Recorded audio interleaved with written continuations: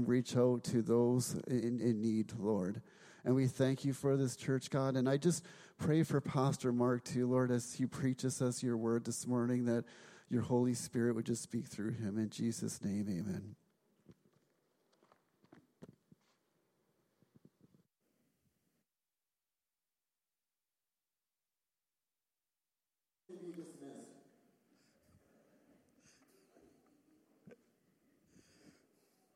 I would have got to that eventually. Good morning, church. Thank you so much for joining us here this morning, whether you're here in person or joining us online. If you have your Bibles, I encourage you, open them up together to the book of Acts. Still in Acts chapter 5 this morning as we continue our series looking at the book of Acts. And as we come to this passage, we once again see the church facing pressure and persecution. Which happens in the early church. It actually reminded me, it's an old story of one pastor who was complaining sort of about the lack of, zeal in his church. And he said, everywhere the Apostle Paul went, there were riots, but everywhere I go, they serve tea.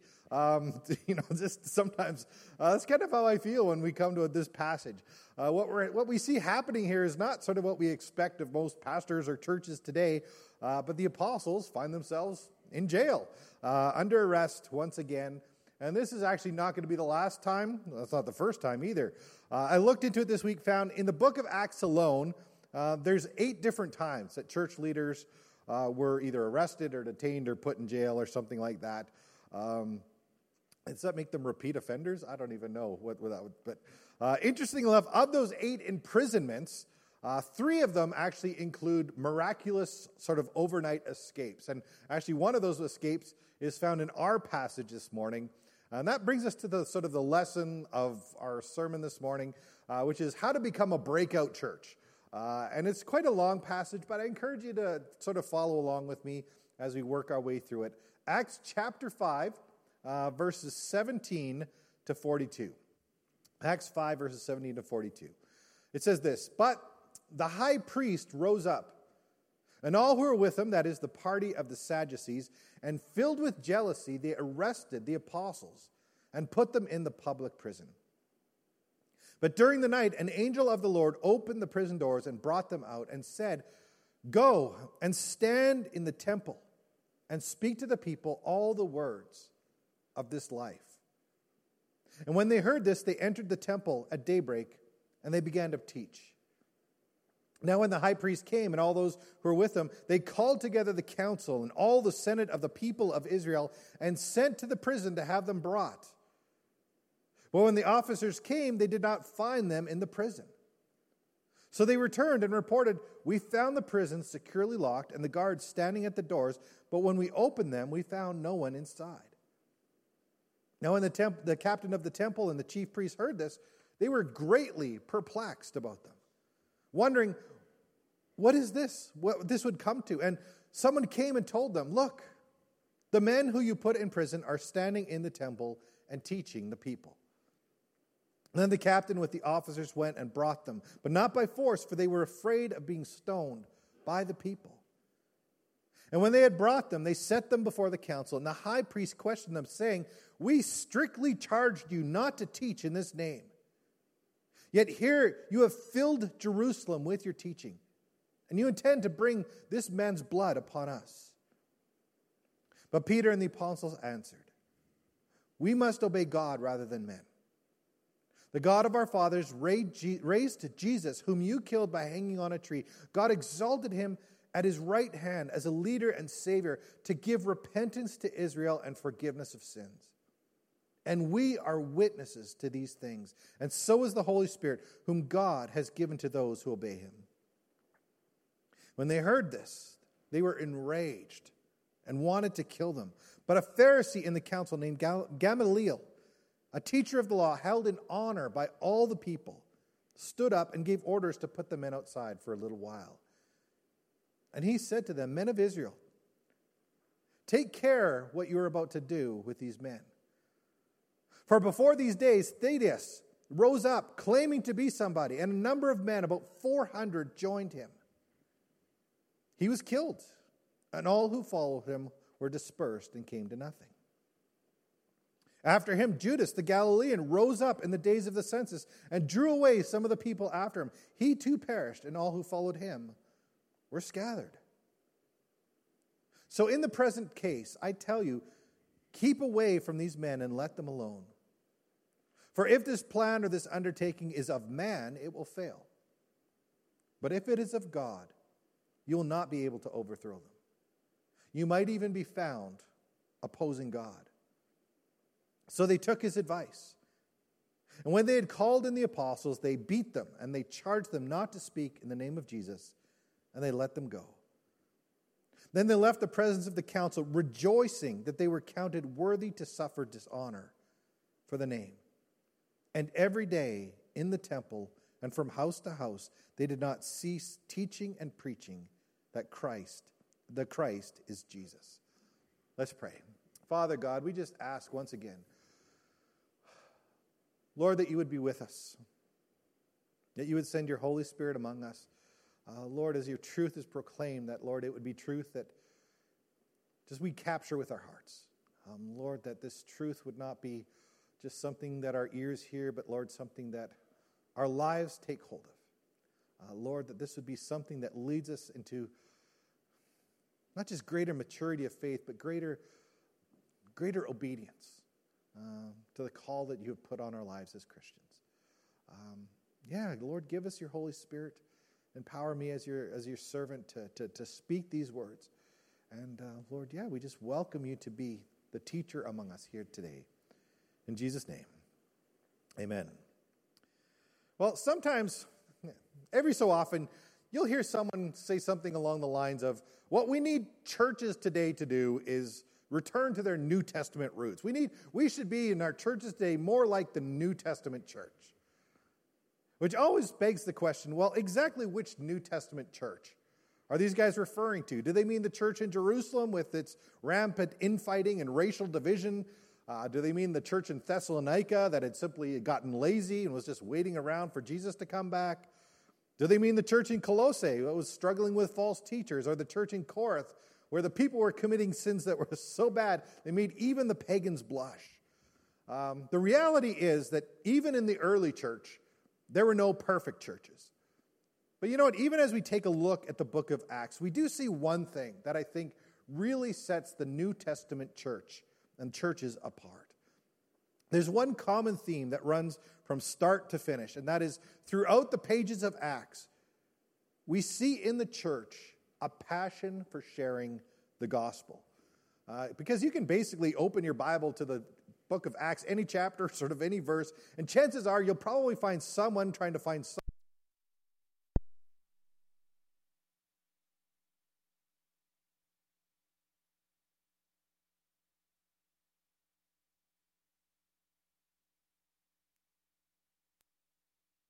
What we see in our passage before us.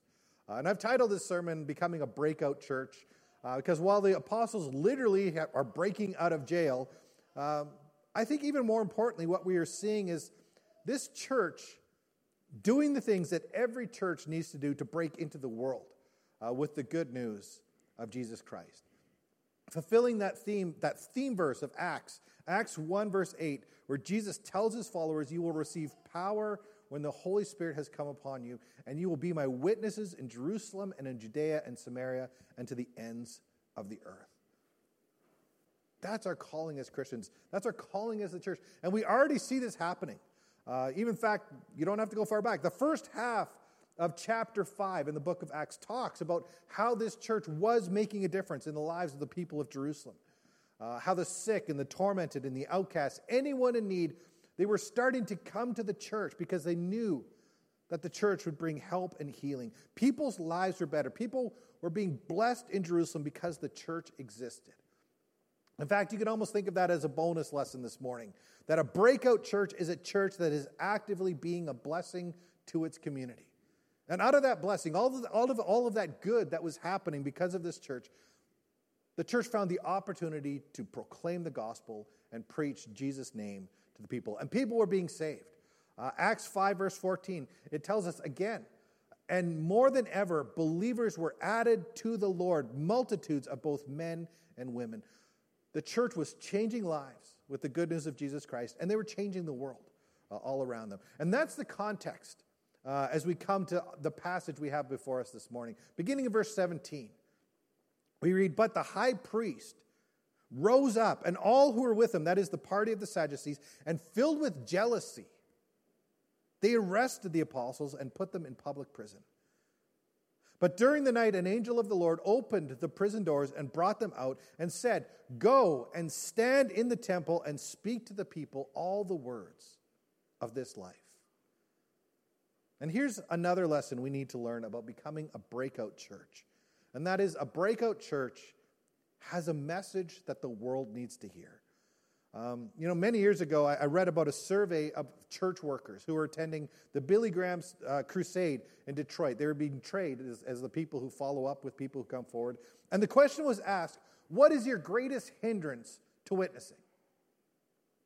And I was shocked to learn that of that survey, 28% of those people responded it was because they felt they didn't really have any information to share. And to me, that was crazy. It was shocking. How can someone who knows the truth of the gospel still feel like they don't have anything of importance to share? Because the gospel is news about life itself. The angel even says it. In verse 20, "Go and stand in the temple court, speak to the people all the words of this life." How can sharing words of life to a world that is dying in sin not mean everything? And I've said this to you before, but when the Bible speaks about Jesus, it says many things, but one thing that comes through loud and clear is that Jesus is life. John 11:25, Jesus says, "I am the resurrection and the life. Whoever believes in me, though he dies, yet shall he live." John 5:21, Jesus says, "Just as the Father raises the dead and gives them life, so the Son gives life to whom he is pleased to give it." John 14:6, Jesus answered, "I am the way, the truth, and the life. No one comes to the Father except through me." Jesus is the way, the truth, and life. He's the living door. He's the resurrection, the bread of life, the water of life, the light of the world, and the light of life. Jesus speaks and diseases are no more. He speaks and demons flee. He speaks and the dead walk. He turns mourning into dancing. He turns sorrow into joy, and he's the Lord of life. And it is life that Jesus offers to those who believe in him. And the apostles were told, tell the people the message of this new life. In fact, they were freed from jail for that very purpose. They weren't freed so they could escape punishment, because they are going to be punished later. It just delays it. No, they are freed so that they can preach the message of life to people. And yet something I found sort of interesting in this passage is that when the angel spoke those words to the apostles, that's exactly what they were already doing. So much so that a little later in our passage, verse 28, the high priest says, "We strictly charge you not to teach in the name, yet you have filled Jerusalem with your teaching." Jerusalem was already filled with the teaching of the apostles about Jesus. People were already being saved by the thousands. Every day we read God was adding to their number. Telling the apostles to preach is kind of like telling a fish to swim. It's almost redundant. They were doing it already. And yet the angel tells them, "Go, stand in the temple court and tell people the full message of this new life." And honestly, what that tells me is that God didn't want them to miss a single day or even a single opportunity for people to be saved. Even having the apostles locked up, for a single day in jail was too long of a wait when the harvest fields were so ripe. Because, and I want you to hear this, the message of life is too important to wait. It's too important for us to just think we can put it off for another day when the opportunities are before us.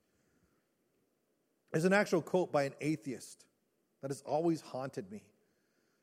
Because this atheist basically said this. He said, "If I believed in hell, as Christians do, I would crawl on my hands and knees around the world to tell even one person how to escape its sorrow." You see, the message of life cannot wait. And many had been saved in Jerusalem already, but there were still countless more who needed to hear. And the church had the message. Which leads to this, verse 21. And when they heard this, they entered the temple court at daybreak, and they began to teach. Now when the high priest came and those who were with him, and they called together the council and all the senate of the people of Israel, and sent to the prison to have them brought. But when the officers came, they did not find them in prison. So they returned and they reported, "We found the prison securely locked, the guards standing at the door, but we opened them and found no one inside." Now when the captain of the temple and the chief priests heard these words, they were greatly perplexed about them, wondering what this would come to. And someone came to them and told them, "Look, the men who you put in prison are standing in the temple and teaching the people." Then the captain with the officers went to them, and not by force, for they were afraid of being stoned by the people. And when they had brought them, they set them before the council. And the high priest questioned them, saying, "We strictly charged you not to teach in this name. Yet here you have filled Jerusalem with your teaching, and you intend to bring this man's blood upon us." But Peter and the apostles answered, "We must obey God rather than men. The God of our fathers raised Jesus, whom you killed by hanging him on a tree. God exalted him at his right hand as leader and Savior to give repentance to Israel and the forgiveness of sin. And we are witnesses to these things, and so is the Holy Spirit, whom God has given to those who obey him."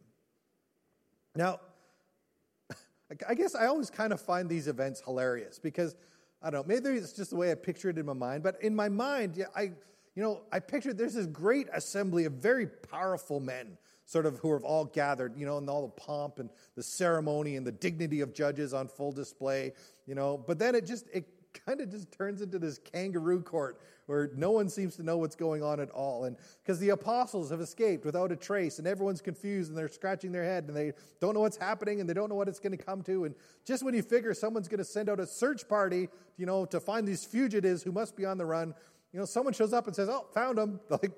They're right back where they were yesterday, where they're we arrested them there. They're back there, same place they've been every day for the last, months. Which probably makes this the worst escape plan in history if you just go right back to where they found you in the first place. But it wasn't the worst plan because it was God's plan. So they go to the temple, they bring the apostles back, and they make the same demand of them, again, that they made the last time they were arrested. They say, "You have to stop proclaiming the gospel. You have to stop telling people about Jesus." And the apostles give them the same response. "No, we're not doing that."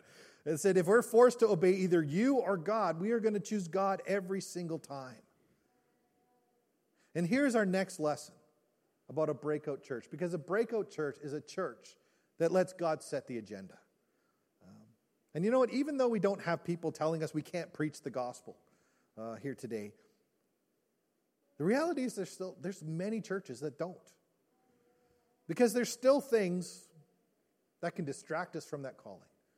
There's still things as a church that can get us off track. Still things that can cause us to lose that focus on being a gospel-proclaiming church. And Peter and the rest of the apostles, they couldn't say to Jesus, "You know what, Jesus, thanks for the rescue from prison. But, about that evangelism thing, it's really dangerous. It makes a lot of people kind of uncomfortable. So we're thinking of taking the church in a different direction." No. They don't get that choice. Because as a church, we cannot let ourselves get distracted after running out of things. We need to let God set the agenda. And God's agenda for the church includes us actively sharing the gospel and being witnesses to Jesus Christ. Which brings us to the next part of our passage. Verse 33. When they heard this, they were enraged, and they wanted to kill them. But a Pharisee in the council named Gamaliel, a teacher of law held in honor by all the people, he stood up and gave orders to put the men outside for a little while. And he said to them, "Men of Israel, take care of what you're about to do with these men. For before these days, Thaddeus rose up claiming to be somebody. A number of men, about 400, joined him, but he was killed, and all who followed him were dispersed, and they came to nothing. After him, Judas the Galilean rose up in the days of the census and drew away some of the people after him. He too perished, and all who followed him were scattered.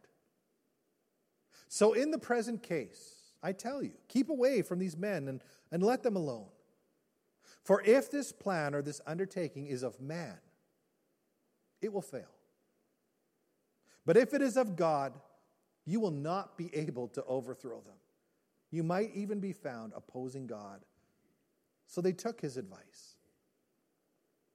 And I think sometimes when we read our Bibles, we can get this sense that these groups of, the Pharisees and the Sadducees and the scribes and teachers of the law, that they were sort of all homogeneous, that they all, sort of had a hive mind, that they all acted and thought and felt the same way like a herd of cattle, on every matter. But, the reality is that these groups were still made up of individuals. And those individuals still had their own thoughts and opinions about various things. And one of the guys, one of those individuals in this group was a guy named Gamaliel. And you could say Gamaliel was greatly respected among the people and among his peers, but that's an understatement. The Mishnah, which is a record of Jewish teaching from about this time, actually says about him, since Rabban Gamaliel the elder died, there's been no more reverence for the law, and purity and piety died. Wow, this guy was really, really well respected. And Gamaliel, this greatly respected man, he makes a very simple point to this group of leaders. He says, you know what? We've seen this before. Other men, other leaders have risen up. They've started a movement. They've caused a stir among the people over the years. But, as quickly as things escalated, they died out as soon as those leaders died. And it all came to nothing. So he says, if what we are seeing now is only the work of men, why are we even bothered by it? It's just going to be a flash in the pan. But if the apostles are being led by God himself, then what is the use in even trying to oppose them, because God will not be stopped? And to be honest, that is some pretty wise advice. That is great counsel. In fact, when Gamaliel speaks, I actually can't help but see the mistake that many churches are still making even today. Because there's many churches and ministries out there that are building their ministries around human things. They're being built upon people, built upon sort of celebrity. The dynamic pastor bringing people into the pews. But how often have we seen when that pastor leaves, or is worse, discredited, the church implodes and the ministry just dies? Or there's churches that are they depend on having the best worship team in town, putting on the best show, having people flock to hear them play, and, smoke machines and laser lights and entertain the people. Or maybe there are lots of churches basing their church on programs. We'll offer people shop. The church shoppers are going to find all of their needs met in one place, and they'll feel like satisfied shoppers. And those kind of things can grow a church. They can make a church bigger. They can make a church popular. But none of those things can make a church matter for eternity. If you want to make a splash, you can entertain people. But if you want to build the kingdom of God, you need to focus on faithfulness and live in obedience to Christ. Of course, obedience is not nearly as flashy or as appealing to most people, but obedience is the way we change the world as Christians. And the lesson here we need to learn, and I think this may be the most important one we hear this morning, is that a breakout church is an unstoppable force in the world if it remains obedient to God. And I want to show you sort of what I mean. I don't usually do this, but I'm going to do something I rarely do. Math. I'm going to do math, which is terrifying for me. But I want to give you what I think is a simple illustration of just how powerful obedience to God can be when it's at work. So just put on your imagination caps for just a few minutes. And imagine this. Somehow we belong to a church that could, in the next year, let's say, bring 1,000 people to Christ. Whatever, we do some advertising, get the worship team matching uniforms, because that probably would do it. You know, whatever we do something, and 1,000 people are saved and added to our church. Now imagine that we could not just do that this year, but we could do that next year and the year after that, and year after year after year. We could do it over and over again. Add 1,000 people every year to our church. I can assure you that in a few short years, we would be the church in Canada everyone is talking about. There would be newspaper articles written about us. There would be conferences held saying, you know, what are you guys doing? And people would try to copy the things that we're doing so that they could have the same kind of success in their church. And we celebrated our 50th anniversary a few years ago. But in 50 more years, if we were to do that, we could be a church that's 50,000 people strong. In 150 years, we would be a church 150,000 people strong. And in 250 years, we would be a church of 250,000 people. Like, wow, like that's amazing. Think about that.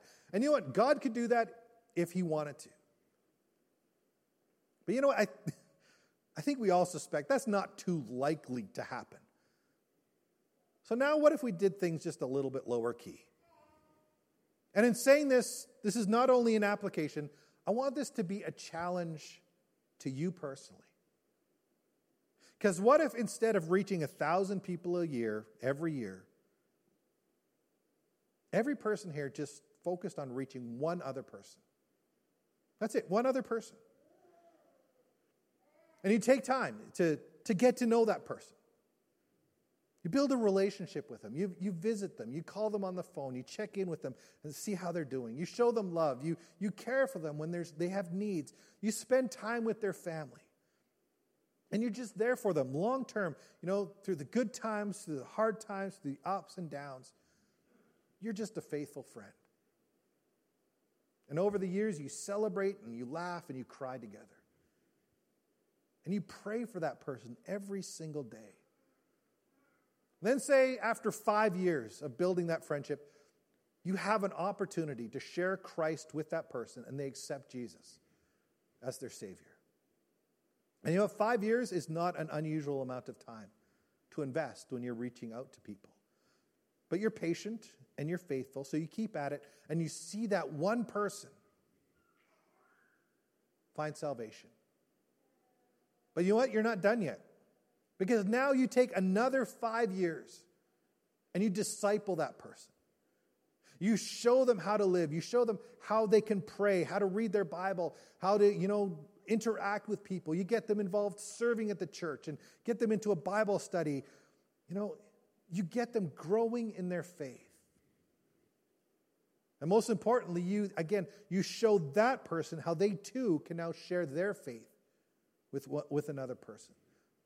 So after 10 years, where once there was just you, one person, now there are two.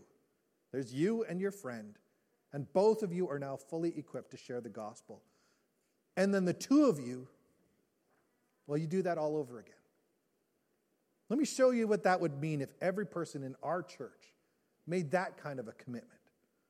And it's summer, things are slow, COVID happened, not everybody's back. But just for the sake of having a number, let's say there's 100 people here on a Sunday morning.